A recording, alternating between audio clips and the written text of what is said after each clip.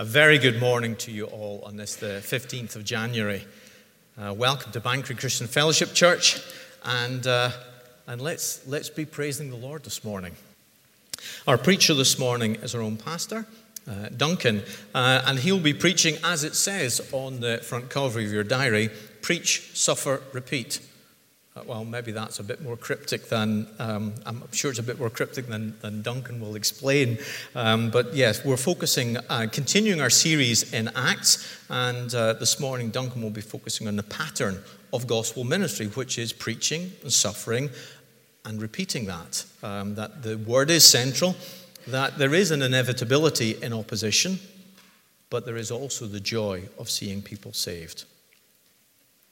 We're going to read from God's Word now, and Sharon is going to do that. Reading from Acts 17. Acts 17, verse 1 to 15, and I'm reading from the ESV. Now when they had passed through Amphipolis and Apollonia, they came to Thessalonica, where there was a synagogue of the Jews. And Paul went in, as was his custom. And on 3 Sabbath days he reasoned with them from the Scriptures, explaining and proving that it was necessary for the Christ to suffer and to rise from the dead, and saying, "This Jesus whom I proclaim to you is the Christ."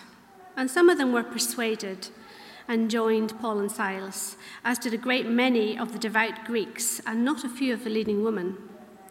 But the Jews were jealous, and taking some wicked men of the rabble, they formed a mob, set the city in an uproar, and attacked the house of Jason, seeking to bring him out to the crowd. And when they could not find them, they dragged Jason and some of the brothers before the city authorities, shouting, "These men who have turned the world upside down have come here also, and Jason has received them. And they are all acting against the decrees of Caesar, saying that there is another King Jesus."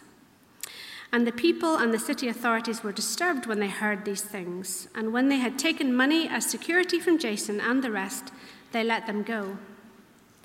The brothers immediately sent Paul and Silas away by night to Berea. And when they arrived, they went into the Jewish synagogue. Now these Jews were more noble than those in Thessalonica. They received the word with all eagerness, examining the Scriptures daily to see if these things were so.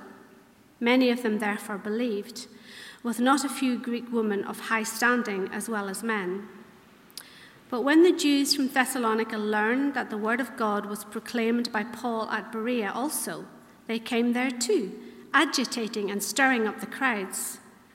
Then the brothers immediately sent Paul off on his way to the sea, but Silas and Timothy remained there. Those who conducted Paul brought him as far as Athens, and after receiving a command for Silas and Timothy to come to him as soon as possible, they departed. I'd just like to pray briefly before Duncan comes and speaks to us.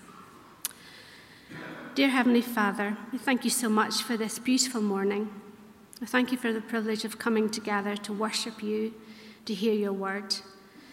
You know all of us here. You know the things that are going on in our life.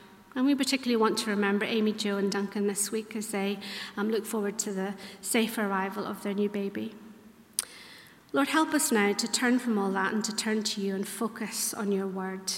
And as we sang previously, that we will see you, Christ, and we will hear from you and what you have to say. Please be with Duncan now as he comes to speak to us. Amen. Thank you, and I trust you'll find it helpful to have Acts chapter 17 open in front of you again. It is printed in the diary, and you can follow us there. I think in general, before you try something new, you want to know what to expect. Let me give you an example. In 2007, there was a film adaptation of the story of Sweeney Todd. It starred Johnny Depp. I haven't seen it, but I know that there was a significant percentage of people walked out in the middle of that film. Not because it was too scary, not because it was too gory, but because in none of the advertising for the film had they made it clear that it was a musical. I mean, can you think of anything worse? Having a musical unexpectedly foisted upon you. Folks' expectations were a mile away from the reality. Or it can be visiting a new church to preach. It really does help if they tell you in advance that they expect you to give a children's talk. Knowing what to expect helps you to prepare and to endure what's coming. And that is a part of the purpose behind the book of Acts that we're reading. It is the story of the early years of the church. After Jesus has been raised and ascended into heaven, his mission continues. And it continues through his followers, through the church. And in this part of the book of Acts, the mission to bring the message of Jesus to the world is in full swing. This is the European leg of Paul and Silas's mission. Last week we saw them in the Greek city of Philippi. Their time up there, they then traveled on throughout Greece and Macedonia. They headed south and west, 30-odd miles. They walked to Amphipolis, and then another 30 miles to Apollonia, then another 30-odd miles to Thessalonica. And Thessalonica was the major city in the region. And the verses that Sharon read for us, they bring our focus to their visit to two cities, Thessalonica and Berea. And in doing that, we're able to see, I hope, a pattern of ministry.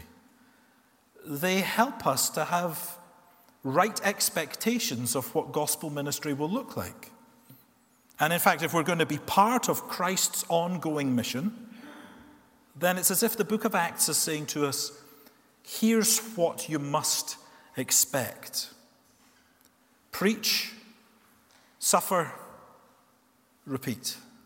Preach, suffer, repeat.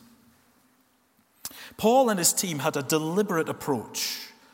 We're told that in verse 2, that it was Paul's custom, is how it's put there, in a new town to start off in the synagogue. The synagogue was where Jews congregated on the Sabbath day. And we're told that on 3 Sabbaths, that is 3 Saturdays, Paul reasoned with the Jews in the synagogue from the Scriptures. And simply describing it like that tells us a lot.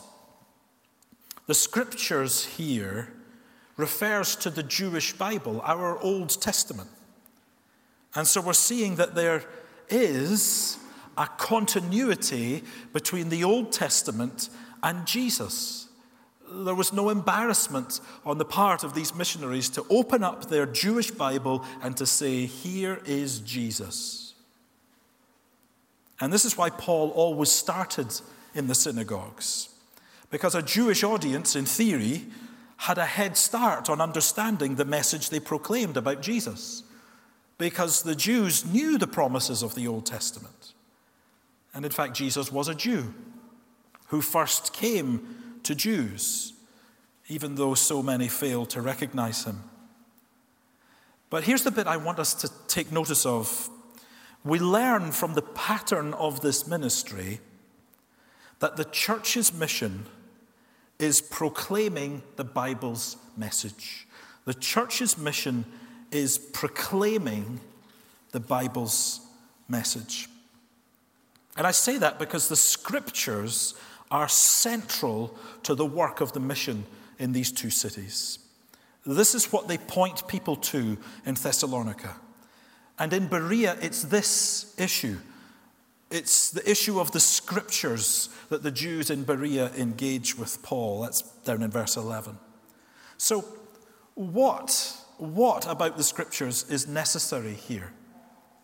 What is it that's necessary? Well, let's see what Paul wants people to understand from the Scriptures. In verse 3, what's he doing? He's explaining and proving that it was necessary for the Christ to suffer and to rise from the dead. The Christ, or the Messiah, was the Jewish hope. Even if you went all the way back to the day that Adam and Eve sinned and fell away from God, On that day, God gave them a promise that from their offspring, a rescuer, a Messiah would come, one who would crush the serpent's head and free human beings from the tyranny of the devil forever. And Jews in the first century, where these things take place in Acts 17, they could easily see how much they needed a rescuer. They had fallen from their once proud status as an independent and prosperous nation, and in fact were here in Greece or Macedonia, where Jews have been scattered away from the promised land. And they were looking for the Christ to come and put everything right. But it was because they had a limited understanding of what was wrong in the world that they had a limited understanding of the sort of Messiah who would come into the world. And so there were parts of the scripture that they really liked, bold things that were said about the Messiah. In Psalm 2, God promises his anointed one that he will make the nations his heritage, and all those who oppose him will be crushed with a rod of iron. God promised David that David would have a descendant for whom God would establish the throne of his kingdom forever. This is what Messiah would come and do.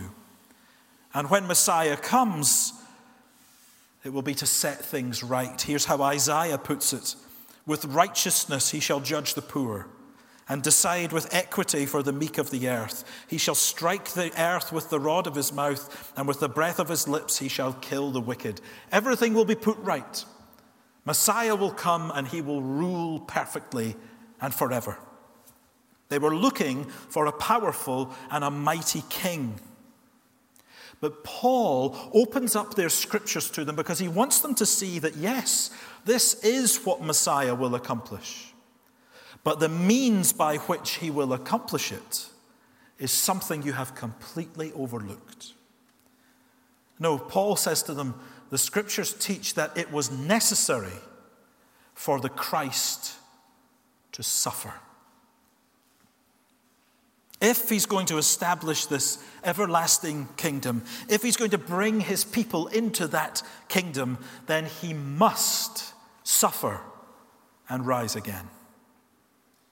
And that actually goes all the way back to where we started when we thought about this message of the scriptures. When God gave the promise of a rescuer to Adam and Eve, he also described how that promise would be fulfilled. That the rescuer would crush the head of the serpent, and the serpent would bruise his heel. The devil will be destroyed by Messiah, but through the suffering of Messiah. And surely, as Paul opened up the scriptures, he would have turned again to the prophecy of Isaiah, which says these kind of things in chapter 53, speaking of the servant that God would raise up. He was despised and rejected by men. He was wounded for our transgressions, crushed for our iniquities. The Lord has laid on him the iniquity of us all. He was oppressed and afflicted, yet he opened not his mouth, like a lamb that is led to the slaughter. A very different picture, isn't it, from the one of the king who will reign in power and dash all his enemies to pieces. No, here is this message that stands alongside it in the scriptures that says, yes, this rescuer will come to do all of that, and yet he is the one who must suffer. And as we read those words from Isaiah 53, more than just suffering, he describes the rescuer suffering in our place. And right there is the great wrong that we need the Christ to put right. Right there is the great barrier that exists between God and us. To borrow that language, it's our transgressions, it's our iniquities. We're sinners. And what could ever break down that barrier? I mean, even supposing today that we could make a vow never to do anything again that makes me more important than God. I will only ever do the things that will be honoring to God. Imagine we could make that vow right now and keep it. That would be wonderful. But what about all of our history? I mean, we've all got a history, right? What about all of that pileup of sin and transgression and iniquity that we've already committed? What happens to that? How does that get dealt with? Well, the scriptures say, he was wounded for our transgression, crushed for our iniquities. The rescuer must suffer and die, because if our sins are ever to be removed, he must suffer and die in our place. He bears what we deserve. This is how sin is dealt with. This is how the greatest wrong in the world is put right. But Paul explained and he proved that the Messiah must also be raised from the dead. And I suppose there's a sense in which there's a logic to that, isn't there? After all, how can a dead Messiah establish an everlasting kingdom? But Paul brought these Thessalonians more than logic. He brought them the scriptures. Psalm 16 expresses the confidence of God's anointed before God when he says, you will not abandon my soul to Sheol or to the place of the dead, nor let your Holy One see corruption. And so I wonder if you can picture what Paul does in the synagogue on that day and on those 3 Saturdays. It's as if he goes in there and he says, the Messiah that you're looking for, look at what your scriptures say about him. He must suffer and rise from the dead. And I have news for you. He has come.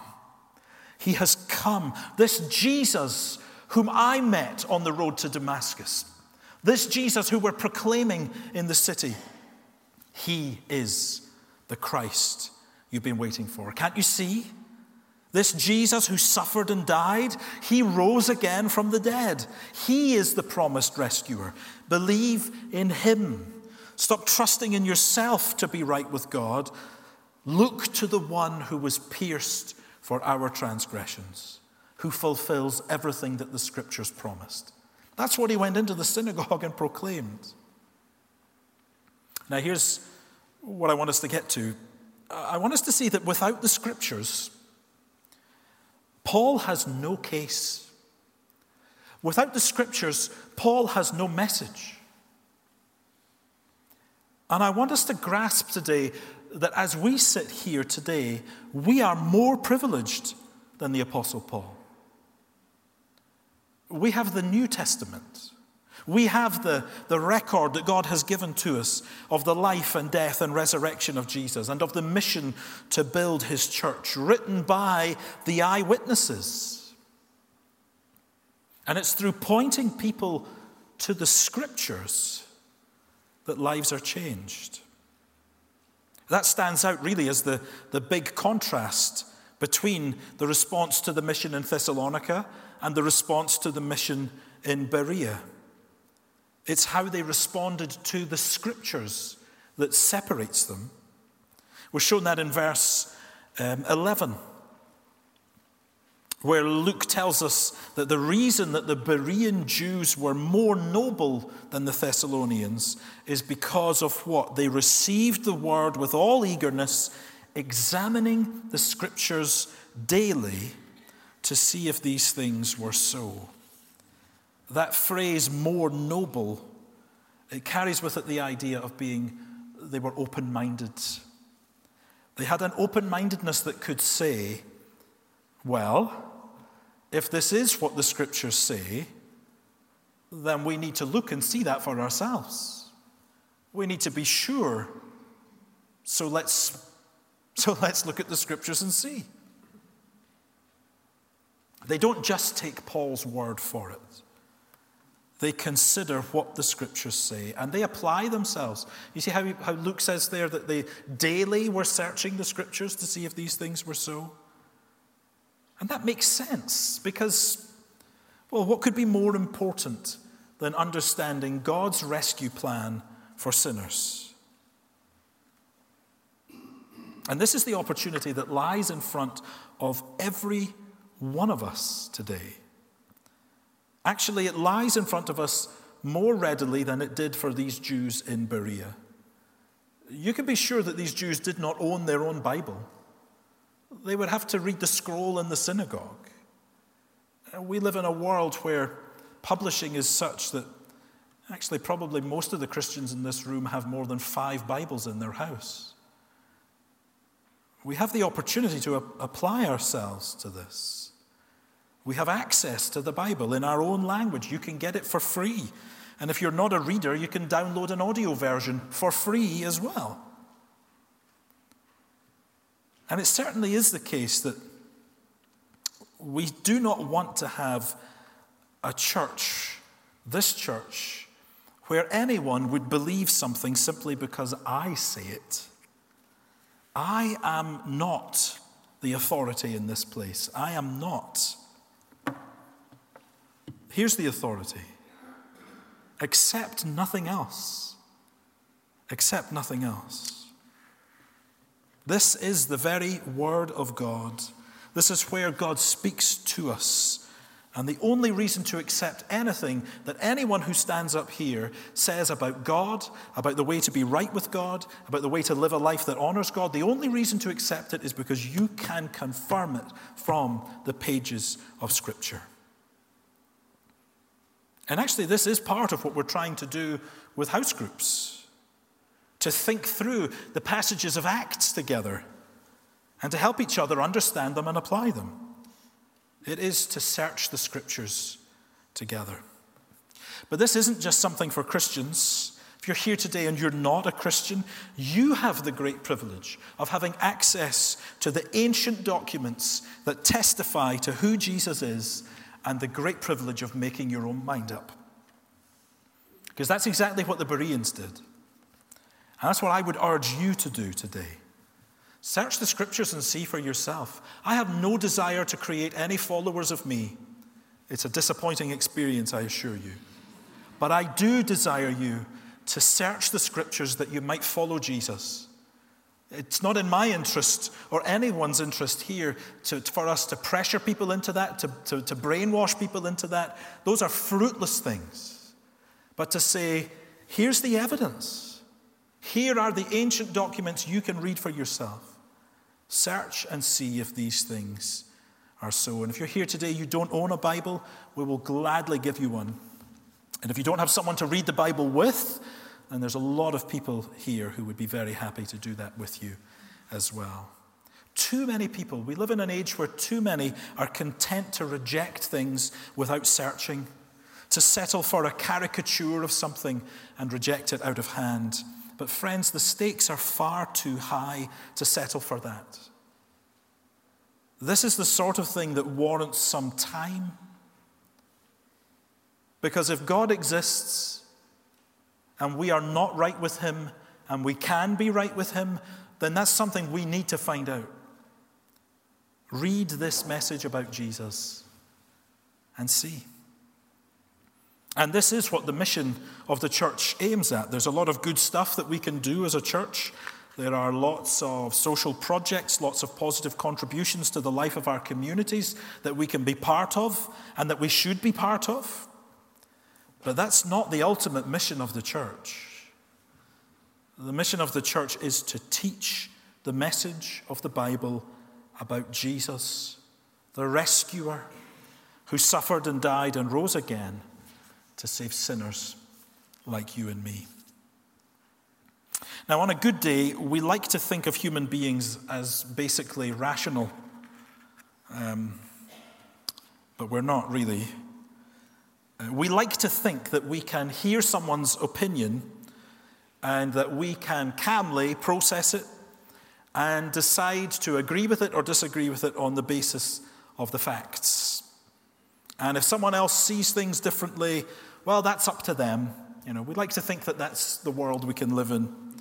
And it might be the case if we're debating things like, what's the best flavor of crisps?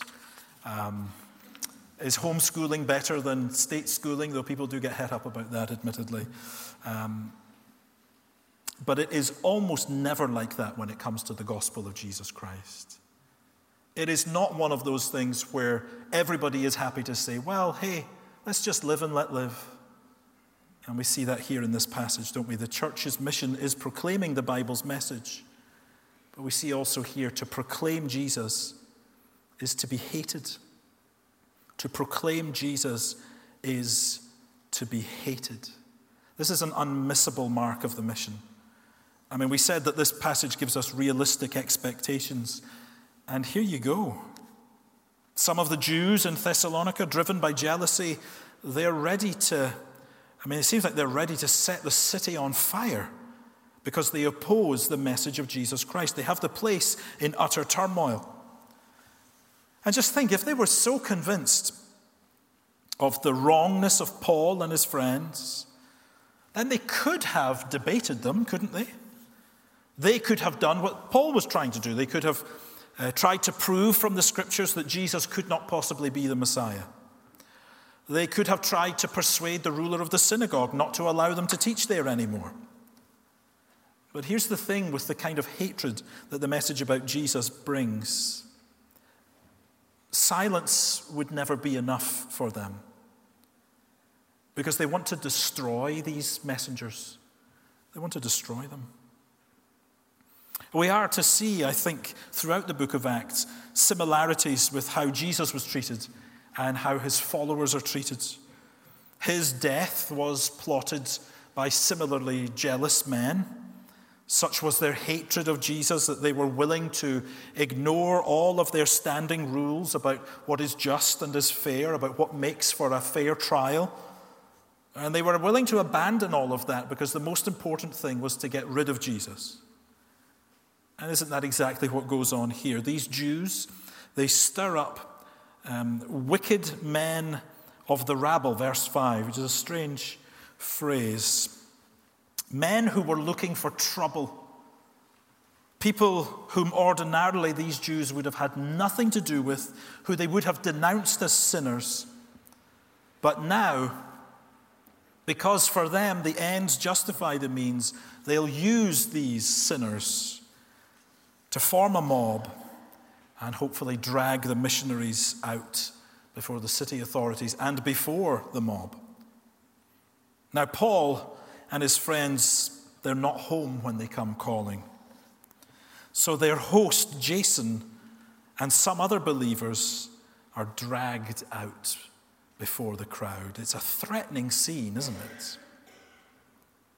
And those who hate Paul's message, they're not afraid to make false accusations either. Because, of course, the aim is at any cost to get rid of them. And so, first of all, verse 6, they're accused of coming to disrupt the city.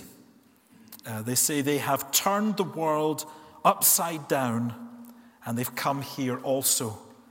And the sense of that being, they've caused turmoil everywhere they've been and they're here to do the same thing amongst us. The second and more dangerous accusation in verse 7 is the accusation of treason against Caesar. They are all acting against the decrees of Caesar, saying there is another king. Now, of course, they are saying that there's another king. But they're not trying to depose King Caesar, which is what's implied behind their charge. These accusations, they trouble the authorities. They don't want to upset Rome. And we can only imagine what would have happened had they actually got a hold of the missionaries that day. Unable to get to them, they forced Jason to put down a deposit of money as a guarantee that there will be no more trouble. And in effect, that shuts down the mission in Thessalonica. But just think about the passion that lies behind this hatred. Because even when the missionaries had moved on to Berea, some 40 miles or so away, these same jealous Jews make the trip on foot. It's not like they could say, not like they could car share. They had to walk there to get there. And they do the same thing all over again. You see that in verse 13? Agitating, stirring up the crowds. All of this to shut down the mission wherever it is. God's messengers cannot get away from it, because to proclaim Jesus is to be hated. During the recent World Cup in Qatar, there was much made of the host nation's human rights record. Their treatment of homosexuals, their treatment of migrant workers, and all of that criticism is fair enough. But I heard next to nothing about their persecution of Christians.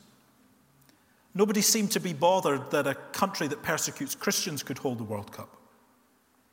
A Qatari who converts from Islam to Christianity suffers a loss of status that affects their rights to own property and even affects their rights to have custody of their children.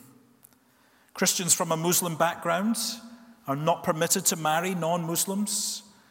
The authorities there have refused to allow house churches to reopen post-pandemic, and all the reports indicate that violence towards Christians in that country are on the increase.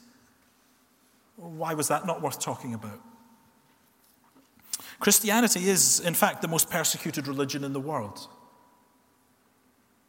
It was estimated in 2021 that more than 5,500 Christians were murdered. More than 6,000 were imprisoned for no other reason than because they are followers of Jesus Christ.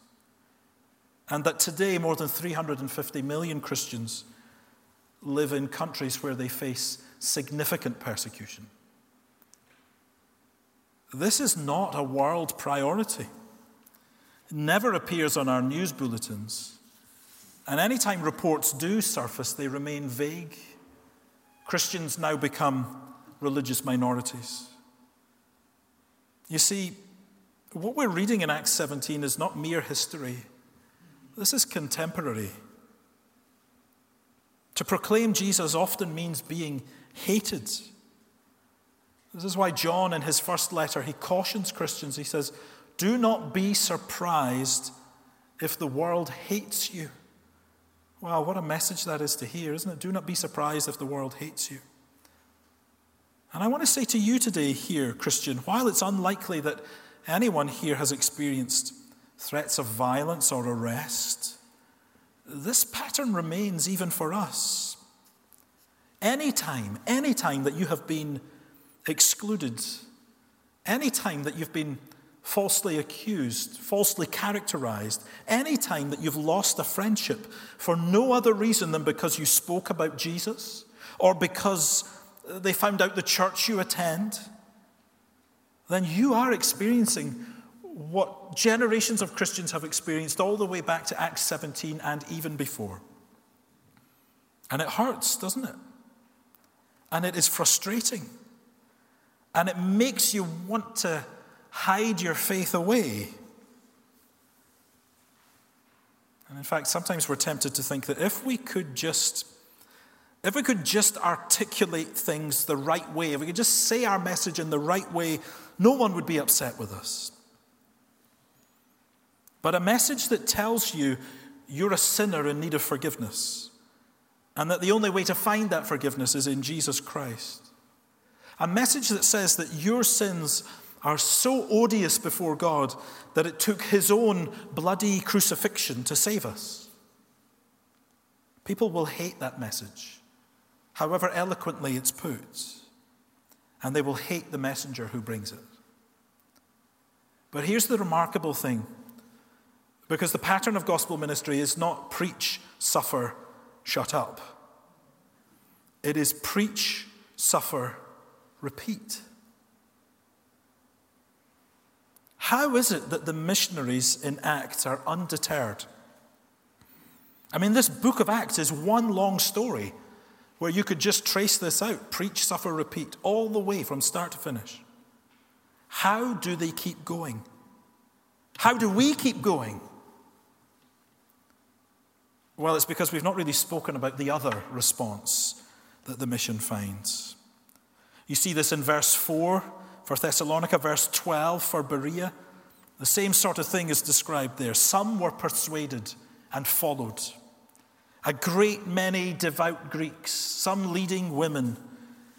Many in Berea believed, with Greek women of high standing and men too coming to faith.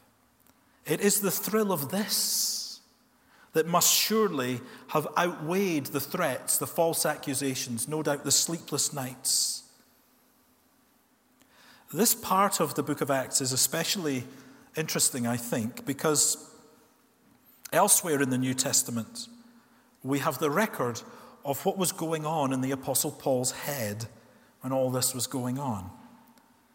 Because having fled Thessalonica, he wrote a letter back to this new church, explaining his hasty departure.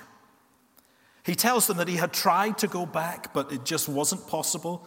And he says that he was beside himself with worry because he couldn't find any way to get news of how these young Christians were getting on. Had they given up on the faith? Were they furious at them for leaving? He was beside himself.